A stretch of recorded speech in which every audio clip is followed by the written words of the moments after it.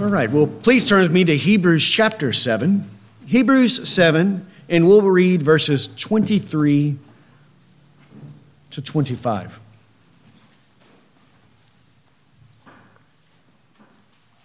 Hebrews 7, 23 to 25. There it says, "The former priests, on the one hand, existed in greater numbers because they were prevented by death from continuing. But Jesus, on the other hand, because he continues forever, holds his priesthood permanently.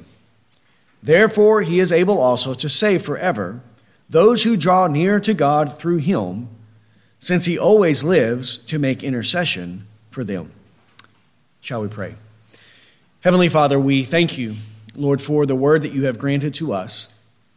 And Lord, how your word so clearly sets forth for us the supremacy of Jesus Christ over all things. Lord, we know that your ultimate purpose and plan for this present world is that he might have first place and that he might have supremacy over all the works of your hands.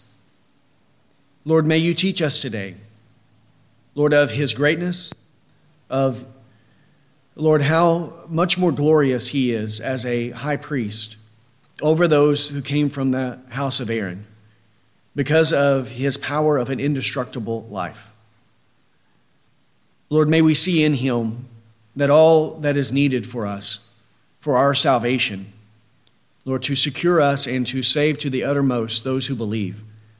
Lord, everything has been provided for him, and we thank you that even today, this very moment, Lord, we know that he lives to make intercession for us, in that our persons, Lord, our worship, Lord, our service to you, Lord, that it is only acceptable to you because of this great high priest that we have who lives to intercede for us. So, Lord, teach us this and give it to us a greater confidence, Lord, that we are accepted in your sight, Lord, that we are beloved by you on the basis of Jesus Christ. And it is in his name that we pray. Amen. Well, in this chapter, the apostle has been bringing forward many arguments concerning the priesthood of Christ, as it was first typified in the priesthood of Melchisedec.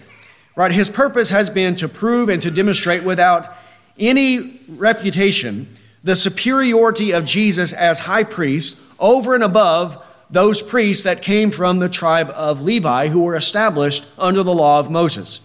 And we remember that there is this connection between the priesthood and the law, or the covenant that was made at Sinai. In Hebrews chapter 7, verse 11, he said that it was on the basis of the Levitical priesthood that the people received the law. And this is why when there is a change of priesthood, there is a change of law as well, is what it says in Hebrews 7, verse 12. So we're not just dealing with a change of priesthood, we're dealing with a change of law as well, an entire new system of worship, a new and a different covenant. Jesus does not simply take the place of Aaron and then serves as the high priest on earth in the tabernacle made with human hands. He does not become the new administrator of the old covenant. He becomes the high priest, the head of a better covenant, of the new covenant. The high priest from the house of Aaron, right? The priest who served as the administrator of that old covenant. He was the mediator between God and man, yet his ministry, we've seen, was described as weak and useless. Not only the high priest personally, but everything associated with his priesthood. The sacrifices that he offered, the tabernacle in which he served, the altar where he performed his duties, even the law that came through him, all of it was weak and useless as to the perfecting of sinners, as to the providing of atonement for the people. Jesus is the high priest, the administrator, the mediator of a better covenant, of a new and distinct covenant from that one established there at Sinai. The former commandment, he says, has been set aside because of its weaknesses and its uselessness, because the law made nothing perfect, and there is the bringing in, the ushering in of a better hope through which we as sinners draw near to God. This better hope is our Lord and Savior, Jesus Christ. It is his priesthood, and this is what the apostle has been proving throughout Hebrews chapter 7. It is only through Christ, only through his mediation that sin can be atoned for and that sinners can be perfected so that we have the right to draw near to God. He has done for us what the law could not do. He has done what Aaron nor none of his sons could do. He and he alone has made a way for sinners to be reconciled to God. And anyone who refuses to come to God through Christ, anyone who prefers the priesthood of Aaron or any other priesthood over Christ, is cutting himself off from any hope of salvation. This is what the apostle must demonstrate. Aaron's priesthood and the law associated with that priesthood must be set aside. It must fade away. And Jesus Christ and his priesthood, they must have supremacy. This isn't optional. It is something that must happen if the people are going to know salvation. The priesthood of Aaron, the law of Moses, the covenant at Sinai. All of these had their place and purpose in the decrees, in the plans of God. But they were always intended to be temporary until the promised seed should come, until the priest should arise according to the order of Melchisedec. And God placed in the Old Testament, both before and after its establishment, right, both before and after the establishment of the Aaronic priesthood and the Old Covenant, there were many clues or signals that were placed there by God to show that it was temporary, that it was weak, that it was useless, and that one day it must give way to what can actually perfect the people, and at that time it must be set aside. Last week in verses 22, we saw there that it was the oath of God which demonstrated the superiority of Jesus' priesthood. The Levitical priests received their priesthood legitimately from God, but they did not receive it by way of an oath. Jesus received his priesthood legitimately from God, but his priesthood was confirmed with an oath, proving that his priesthood is superior to that of the Old Covenant. Today he brings forward the final consideration of Hebrews chapter 7 concerning the priesthood of Jesus in contrast to the priesthood of Aaron. A final point for us to see and to consider that proves his priesthood is superior to that of Aaron's. So 23 will show what is true of Aaron's priesthood. 24 shows what is true of Jesus and his priesthood. And then 25, what are the advantages or what are the consequences, the benefits of the priesthood of Jesus? What is he able to do for sinners as high priest because of his glorious immortality? So let's begin, and we'll start this week with the first two of these, verses 23 and 24. Hebrews 7:23 says, "The former priests, on the one hand, existed in greater numbers, because they were prevented by death from continuing."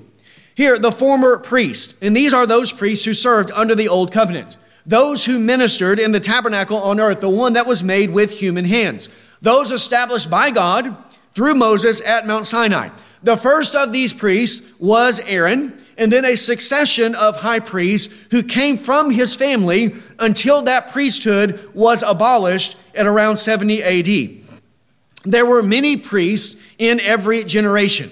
There was the high priest, and then there were lesser priests who served as his attendants, who helped him perform the duties of that office. But really, this office or this function, the function of the priesthood, all of it resides on this one person and in this one supreme office, which is the office of high priest.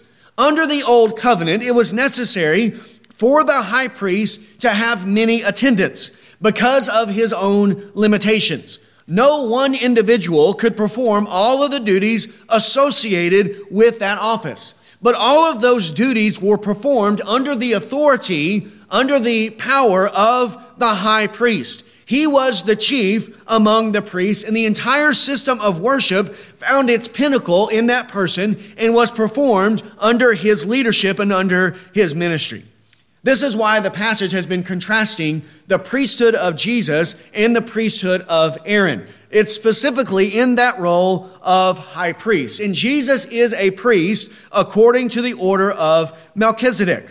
He is contrasting him with those high priests who served over the years according to the order of Aaron. The former priests then were those high priests who served under the Old Covenant. And during that period of time when this covenant was operational, a 1400 to 1500 year period of time when the law of Moses, when the covenant of Sinai was ruling and regulating the worship and the life of the children of Israel, there were many priests. These are the former priests. In Hebrews chapter 7, verse 5, there he calls them the sons of Levi. In Hebrews chapter 7, verse 8, he refers to them there as mortal men. In Hebrews chapter 7, verse 11, he calls it the Levitical priesthood. And in Hebrews 7:21, he called them priests who were made priests without an oath. This is who he is referring to when he says the former priests. It is those priests who served under the old covenant, and specifically the high priest. And there were, in both cases, it is true. There were former priests who were high priests from Aaron until it was brought to its end. And then there are former priests who were the lesser priests who served and who helped Aaron and the high priest perform the function of the priesthood. He next says, the former priests, on the one hand, existed in greater numbers. This is an irrefutable fact, a clear, undeniable observation from both Scripture and from the experience of the people of Israel. Scripture clearly records for us a succession of priests and a succession of the priesthood. 1 Chronicles 6, verses 1 to 5 is one such catalog where we have the genealogy in this succession laid out for us.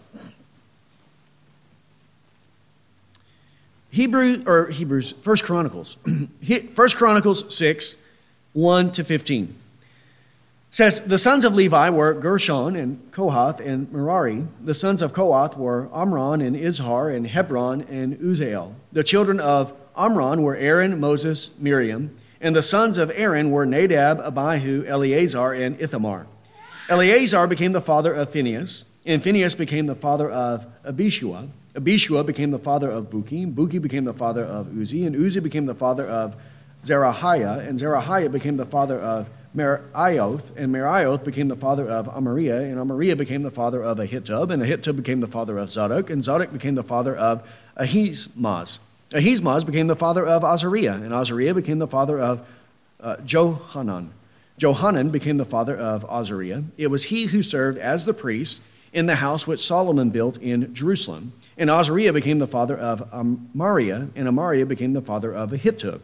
And Ahitub became the father of Zadok, and Zadok became the father of Shalom, and Shalom became the father of Hilkiah, and Hilkiah became the father of Azariah, and Azariah became the father of Seraiah, and Seraiah became the father of Jehozadak. And Jehozadak went along when the Lord carried Judah and Jerusalem away into exile by Nebuchadnezzar. Here, there is a chronology of the priests, the high priest, from Aaron all the way until the deportation that took place when they were taken out of Israel and taken there into the land of Babylon. Then also, chapter 6 of 1 Chronicles, 49 to 53.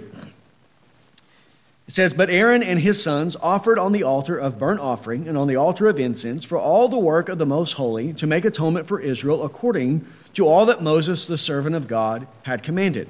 These are the sons of Aaron: Eleazar his son, Phinehas his son, Abishua his son, Buki his son, Uzziah his son, Zariah his son, Merioth his son, Amariah his son, Ahitub his son, Zadok his son, Ahimaaz his son.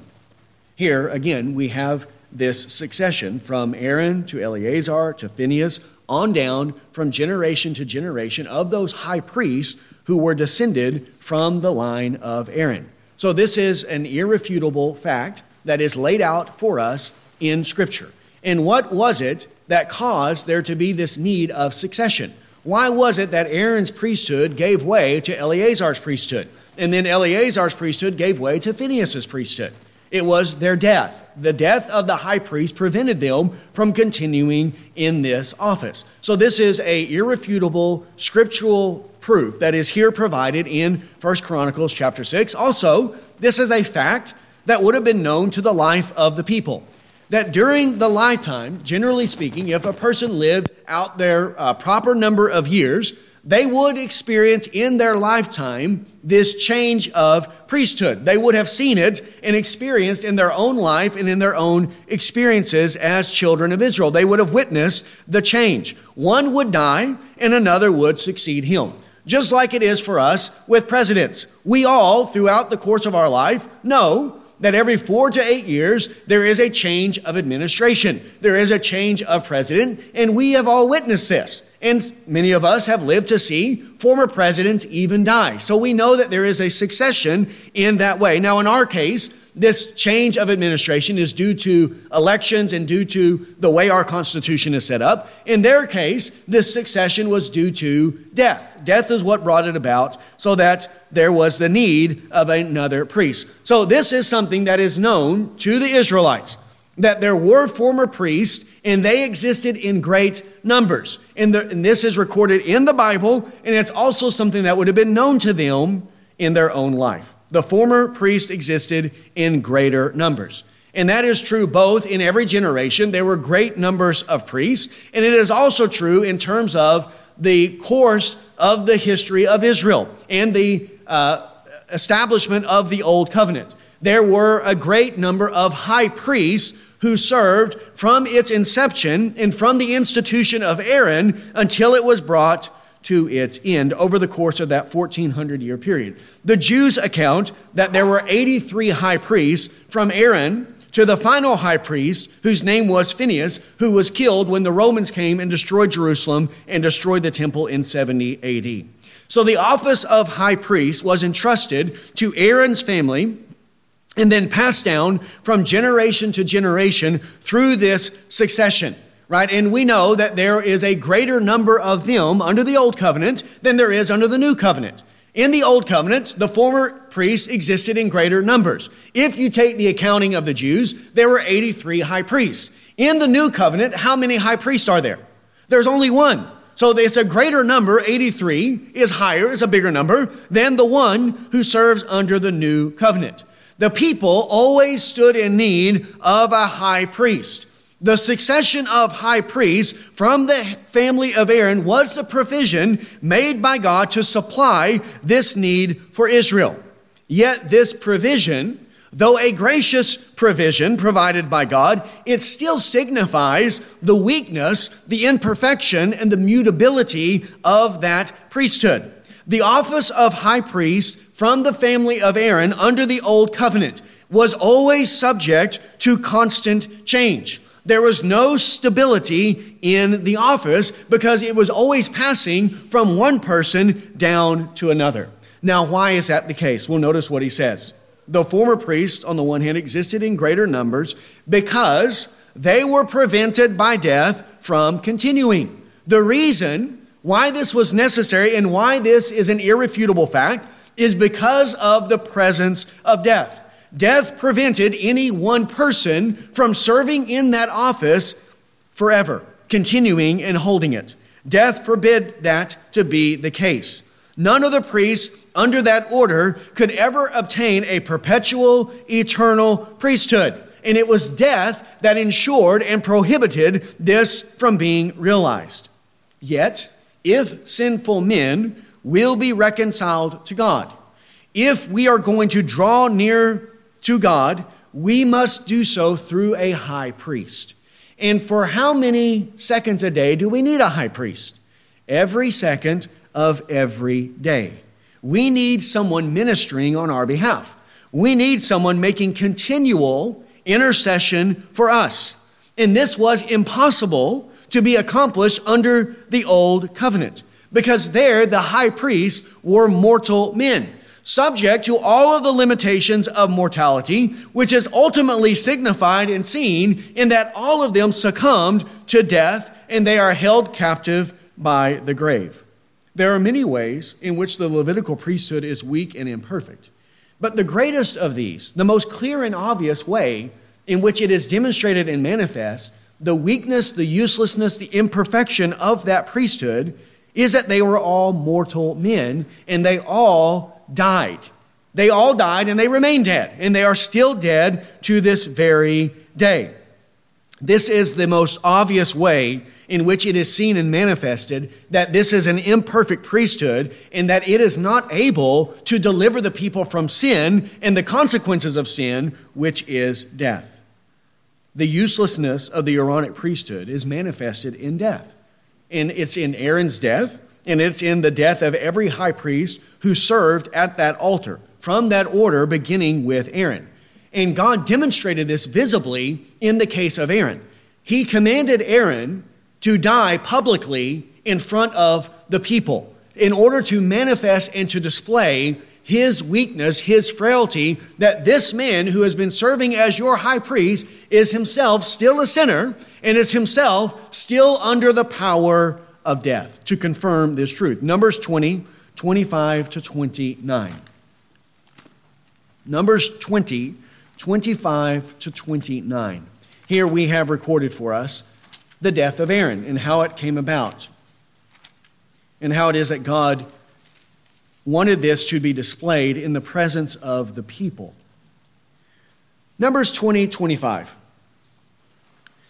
The Lord spoke to Moses and Aaron at Mount Hor by the border of the land of Edom, saying, Aaron will be gathered to his people, for he shall not enter the land which I have given to the sons of Israel, because you rebelled against my command at the waters of Meribah.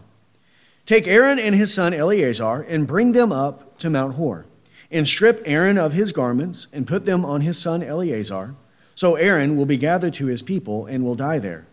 So Moses did just as the Lord had commanded, and they went up to Mount Hor in the sight of all the congregation. And Moses had stripped Aaron of his garments and put them on his son Eleazar. Aaron died there on the mountain top. Then Moses and Eleazar came down from the mountain, and when all the congregation saw that Aaron had died, all the house of Israel wept for Aaron for 30 days.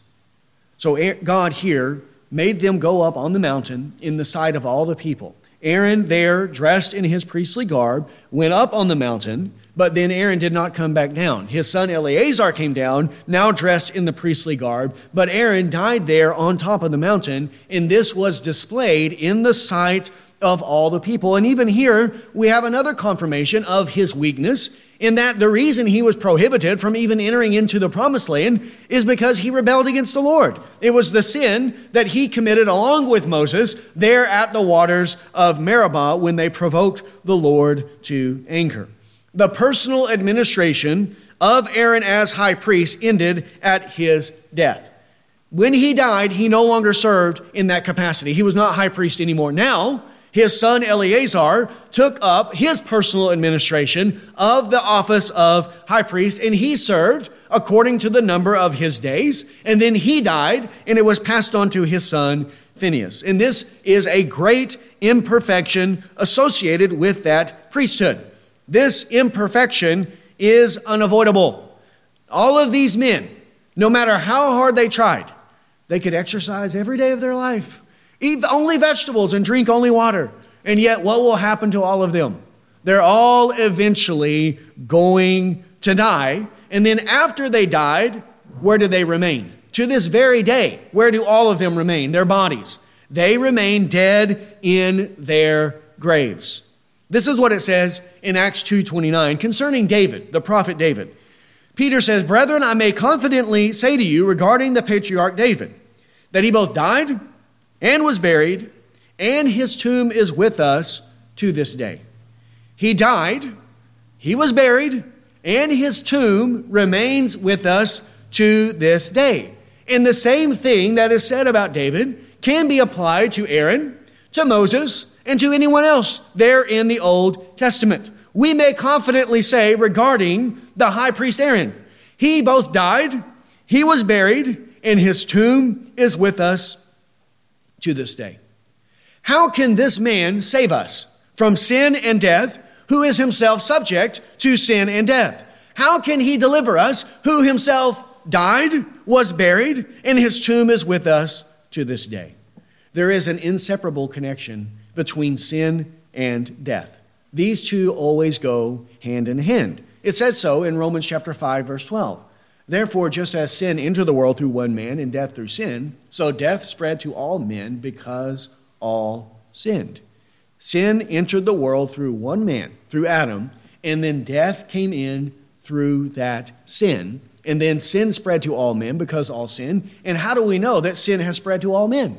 What happens to every single man? Everyone dies. If sin did not spread to all men, if there was a race or a group of people that were not impacted and affected by Adam's sin, then they wouldn't die. They would live forever. But we know that in this world in which we live, on this earth, the whole world has been subjected to futility, and this is manifested and seen in the death of generation after generation after generation. And we all know that it's true here as well. That every one of us, if time goes on, we're all going to die one day. And one day, people will be gathered, Lord willing, at this church, and none of us will be here. It'll be a whole new group of people. We need to be delivered from sin, and we need to be delivered from death. And if we are going to be delivered from sin and death, then we must have a high priest who can actually accomplish this for us.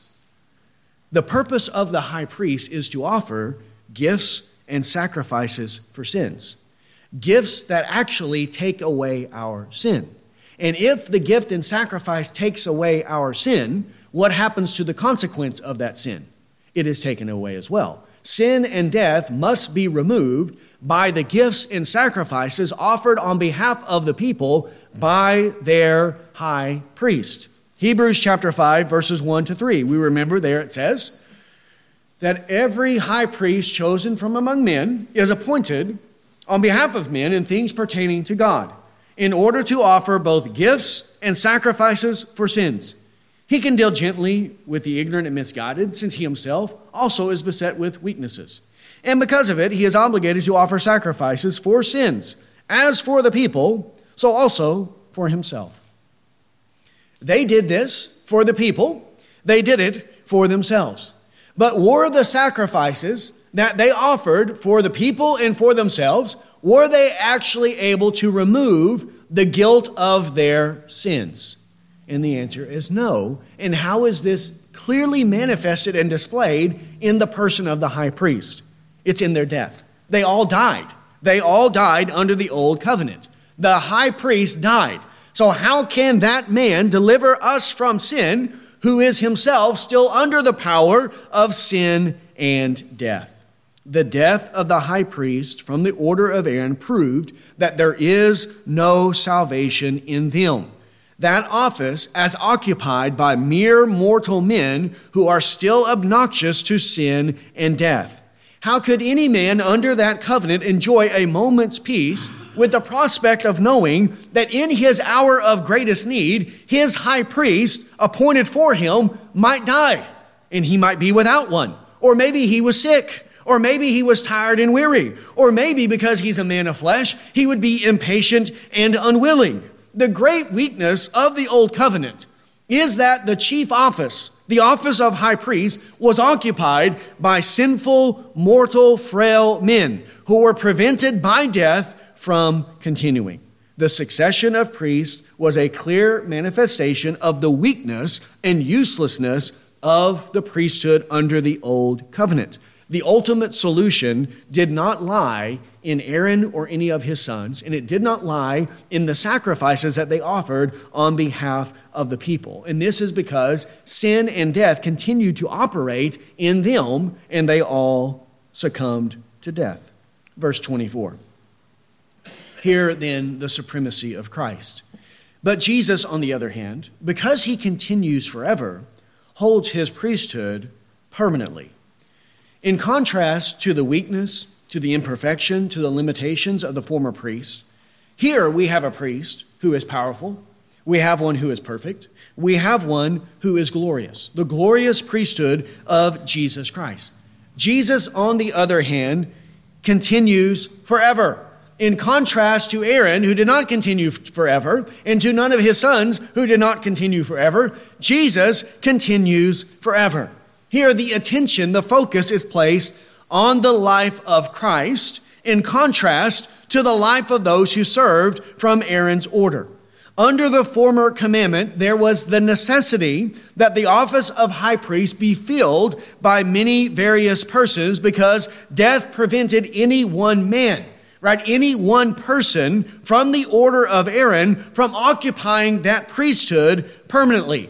Death prevented them. This was the weakness that made the office useless and powerless. But is Jesus subject to that weakness? Is he subjected to death? No such weakness exists with the person of Christ. He continues forever. He possesses eternal life in himself. Remember what he said in Hebrews 7, verse 16, that Jesus is a high priest, not on the basis of a law of physical requirement. He is a high priest on the basis of an indestructible life. It is his indestructible life that qualifies him to serve as high priest according to the order of Melchisedec. And as a man, as a person who possesses the power of an indestructible life, he fills the office of priest with power. It is the person of Jesus that fills the office of priest with power, so that now this office is able to actually save sinners, to perfect sinners, to take away their sin, and to overcome sin's consequences, which is death. Because Jesus continues forever, he does not need to pass his priesthood down to his son, down to a successor, right, to any other man.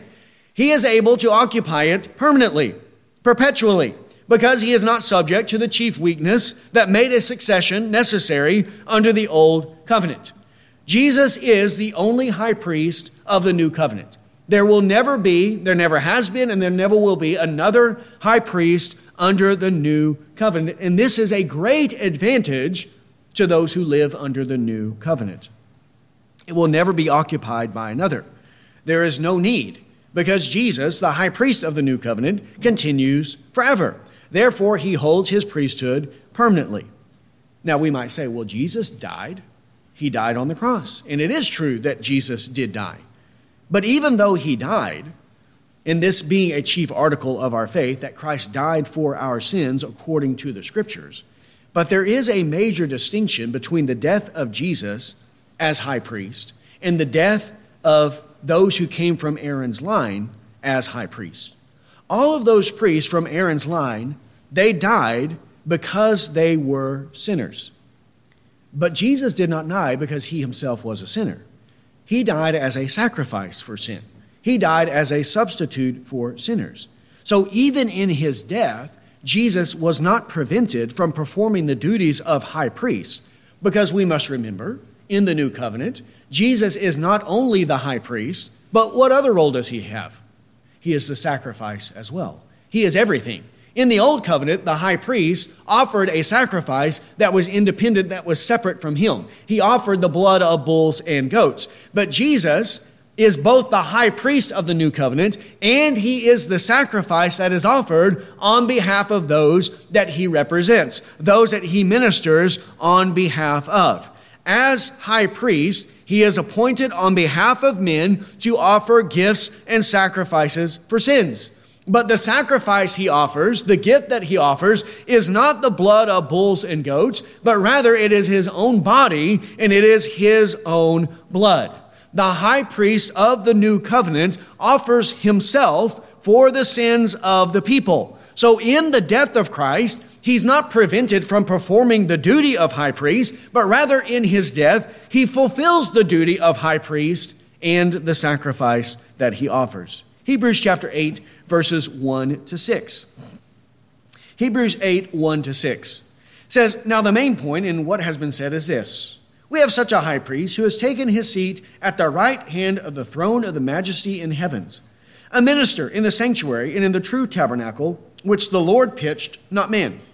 For every high priest is appointed to offer both gifts and sacrifices.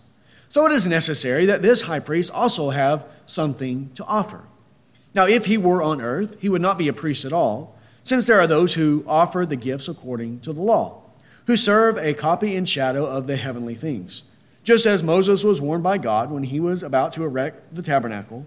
For see, he says, that you make all things according to the pattern which was shown to you on the mountain.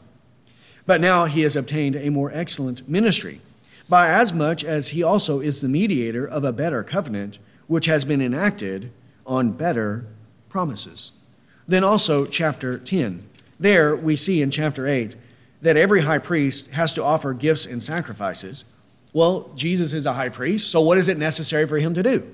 He has to offer gifts and sacrifices. It is necessary for him to do this. There is no such thing as a high priest who does not offer gifts and sacrifices. That's the sole function of the high priest, is to offer gifts and sacrifices for sins. Jesus is high priest of the new covenant. Therefore, he must offer gifts and sacrifices for the sins of the people.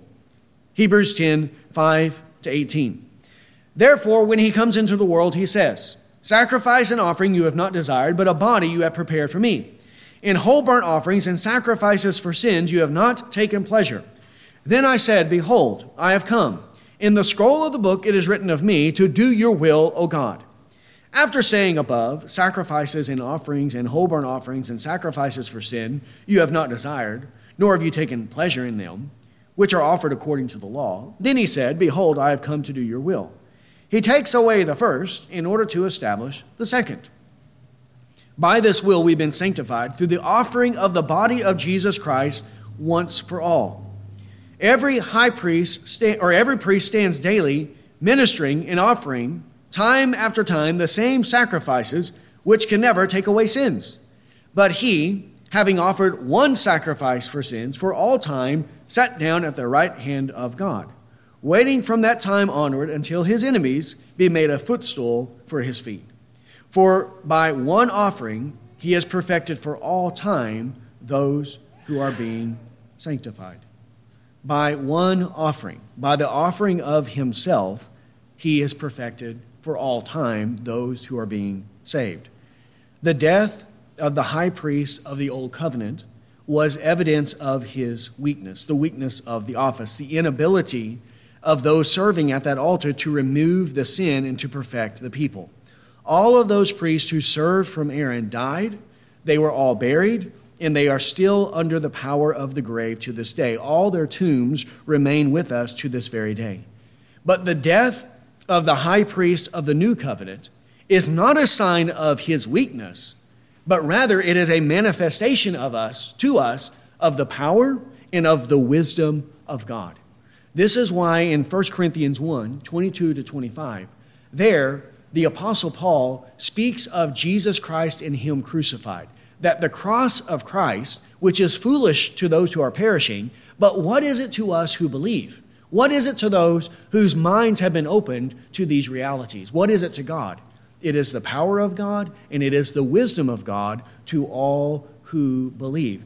His death is not a sign of weakness. His death is a sign of the wisdom and power of God for salvation. And while it is true that Jesus died and was buried, in this way there is a similarity between Jesus and Aaron. Aaron died and was buried.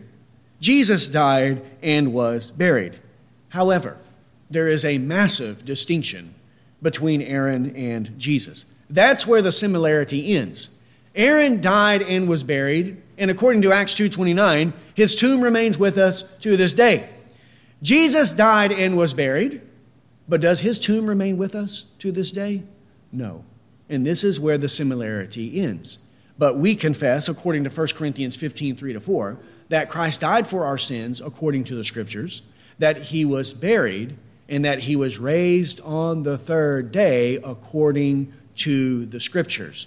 Jesus died, Jesus was buried, but his tomb does not remain with us to this day. Rather, he rose from the grave, demonstrating visibly and publicly to all that death no longer has dominion over him, and that God has accepted his sacrifice for sins. His tomb is empty because he has risen from the grave, and now Jesus possesses the power of an indestructible life in two regards.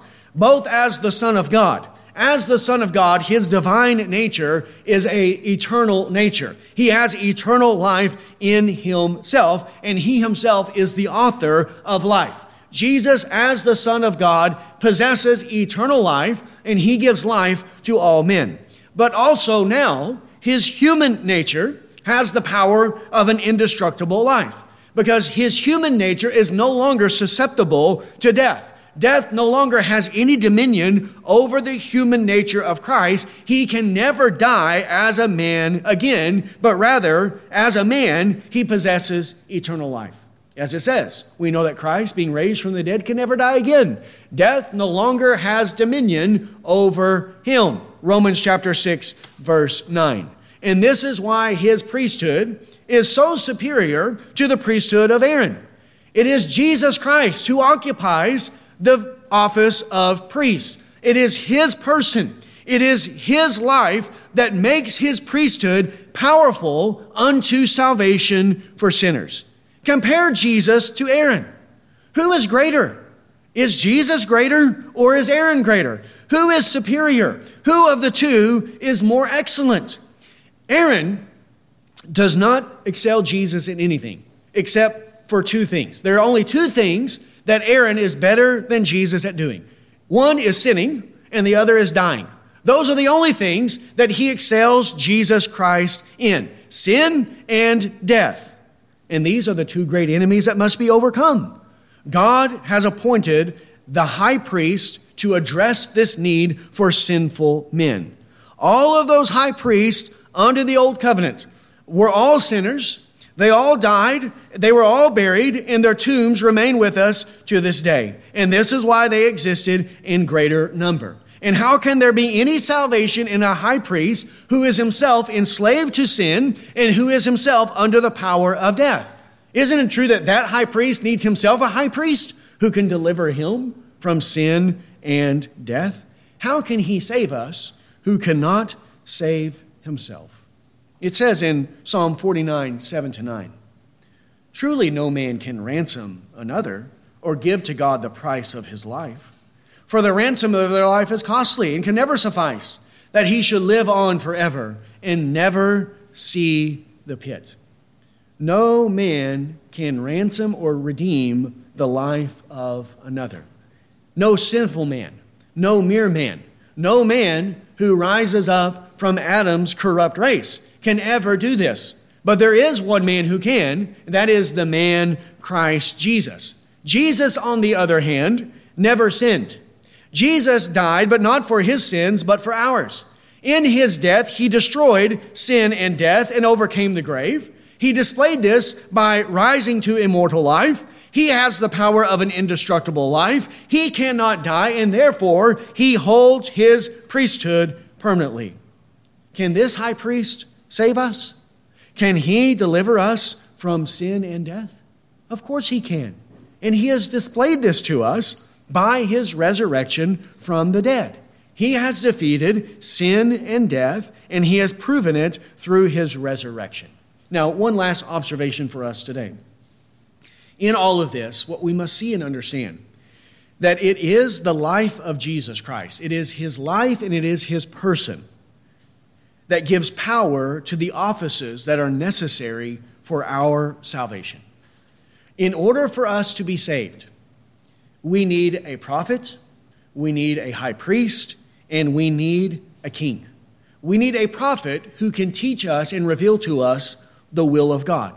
We need a high priest to offer gifts and sacrifice for our sins and who can intercede to God on our behalf. We need a king to rule over us and to protect us from all harm.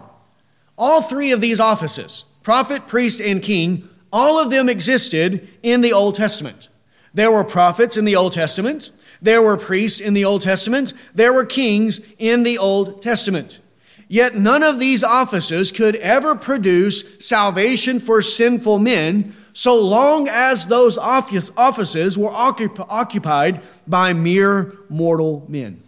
Take, for example, Moses, chief of the Old Testament prophets.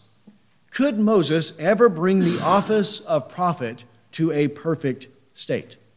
Could Moses perfectly reveal the will of God to us? Did God ever say of Moses that Moses is the radiance of the glory of God in the exact imprint of his nature? Was Moses able to purchase for us the blessing of the Holy Spirit by offering his own blood for our redemption.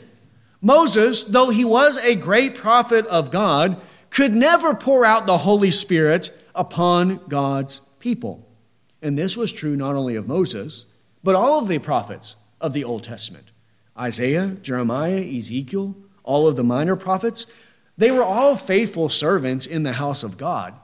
But none of them were the Son of God. God never declared or decreed, "You are my son." He never said that to any of them. "You are my son. Today I have begotten you." And so none of those men, because of their sinfulness, because of their weakness, God chose to use them, but none of them could bring that office of prophet to a perfect state. They could not bring it to its proper end. Aaron, for example, then, was the chief of the Old Testament high priest. But could Aaron ever bring the office of high priest to a perfect state? Aaron could never offer any gift or any sacrifice for the sins of the people that could actually take away their sins. He was unable to make the people perfect through his ministry. He could not grant to the people the right and privilege to draw near to God through him.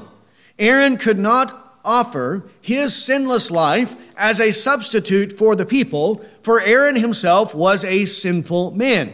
He could not deliver them from death, for he himself was subjected to death. And not only was this true of Aaron, it was true of his son Eleazar. It was true of his grandson Phinehas. It was true of all of the high priests who served under the old covenant. Right? The best of them were servants in the house of God. Now, there were even others, the worst of them. They weren't even servants in the house of God. They were traitors. They were enemies in the house of God who completely spoiled and corrupted that institution. But even the best of them were merely servants in the house of God. Did God say to any of them, "You are a priest forever, according to the order of Melchisedec"? Did God say that I have sworn and I will not change my mind? I'm giving you an eternal priesthood? He never made that proclamation concerning Aaron or any of his sons. So could Aaron or his sons bring the office of high priest to its proper end for the salvation of the people? And the answer is no. David, the greatest, the chief of the kings under the Old Testament.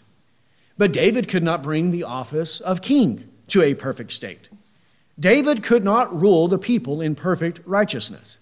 David could not deliver them from all of their enemies.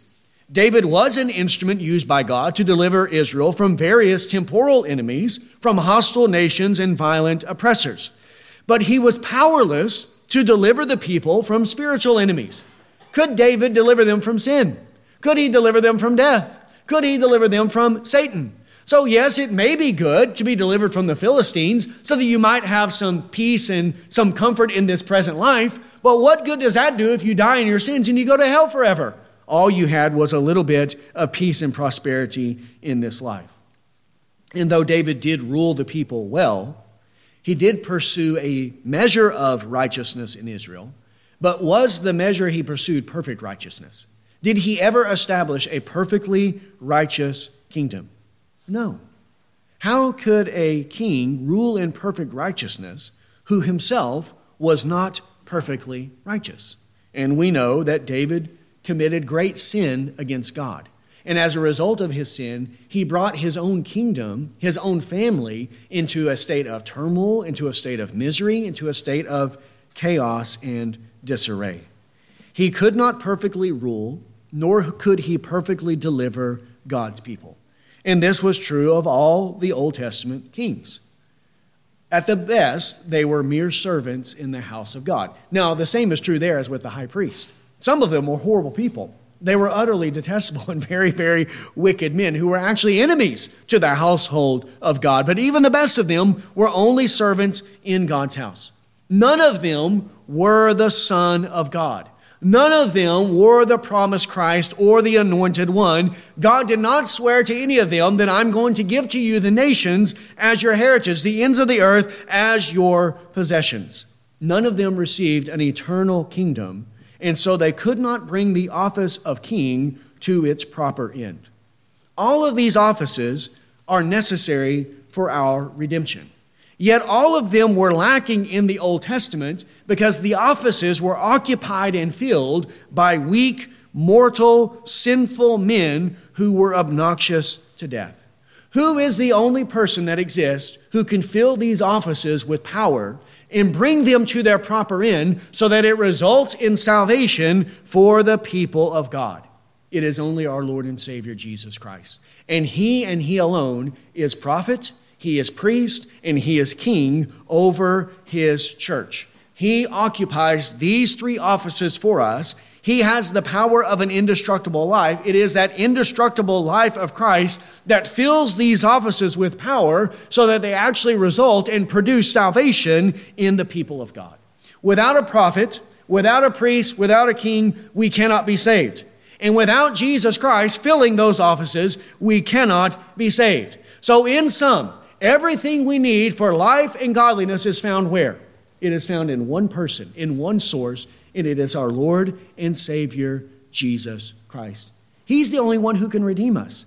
He can do for us what we could not do for ourselves, and He can do for us what Aaron, nor his sons, nor Moses, nor David, nor anyone else could do. He and He alone has the power of an indestructible life. He can deliver us from our sins, and He can grant to us eternal life.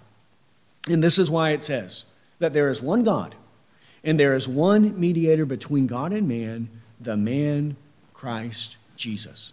He is the only one who can save us. And if we have put our hope in Him, then we can know and rest assured that we have the right to draw near to God, and He always lives to intercede for us, and that we are accepted and approved by God on the basis of Jesus Christ. And that should give us great hope and comfort in this present life, especially as we all make our long march toward the grave. That great enemy will ultimately be overcome by Jesus Christ. And God has proven it to us by raising Him from the dead. So then, let us put our hope in Him, and may our confidence in His salvation ever increase, granting to us greater comfort, greater hope, greater peace in the time of our sojourning. Let's pray. Heavenly Father, we thank You, Lord, that You have done for sinners what we could never do for ourselves. By sending Your Son in the likeness of sinful flesh, and for sin, You condemned our sin in His flesh. Lord, we thank and praise You that Christ died for our sins according to the Scriptures, that He was buried, and that He was raised from the dead according to the Scriptures.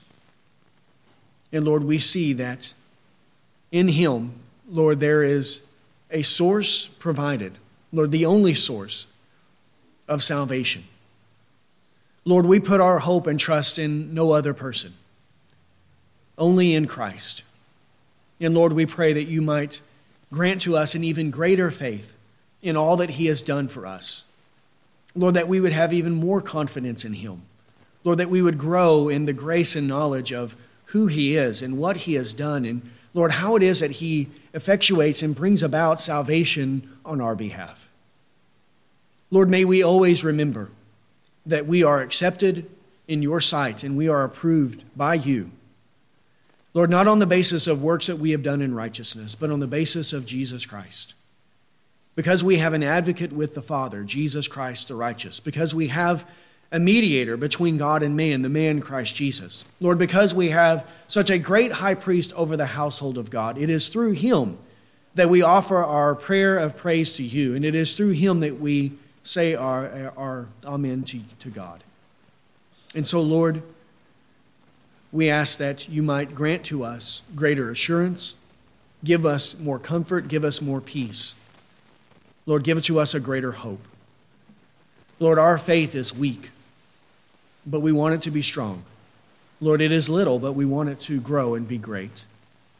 And so, Father, we pray that You might increase our faith, even today, as we meditate and as we ponder, Lord, the glory of Jesus Christ. Thank You, Father, for His immortal life that He has. Lord, a life that is so superior to anything that we see in this present world. Lord, a world filled with mortal men who are subject to death. Lord, we ourselves know that we are all passing from life to death. Lord, we are headed toward the grave. And we see in him, Lord, a solution. Lord, an answer to our greatest problem. Lord, one who can deliver us and who can save us from our sins and who can grant to us eternal life.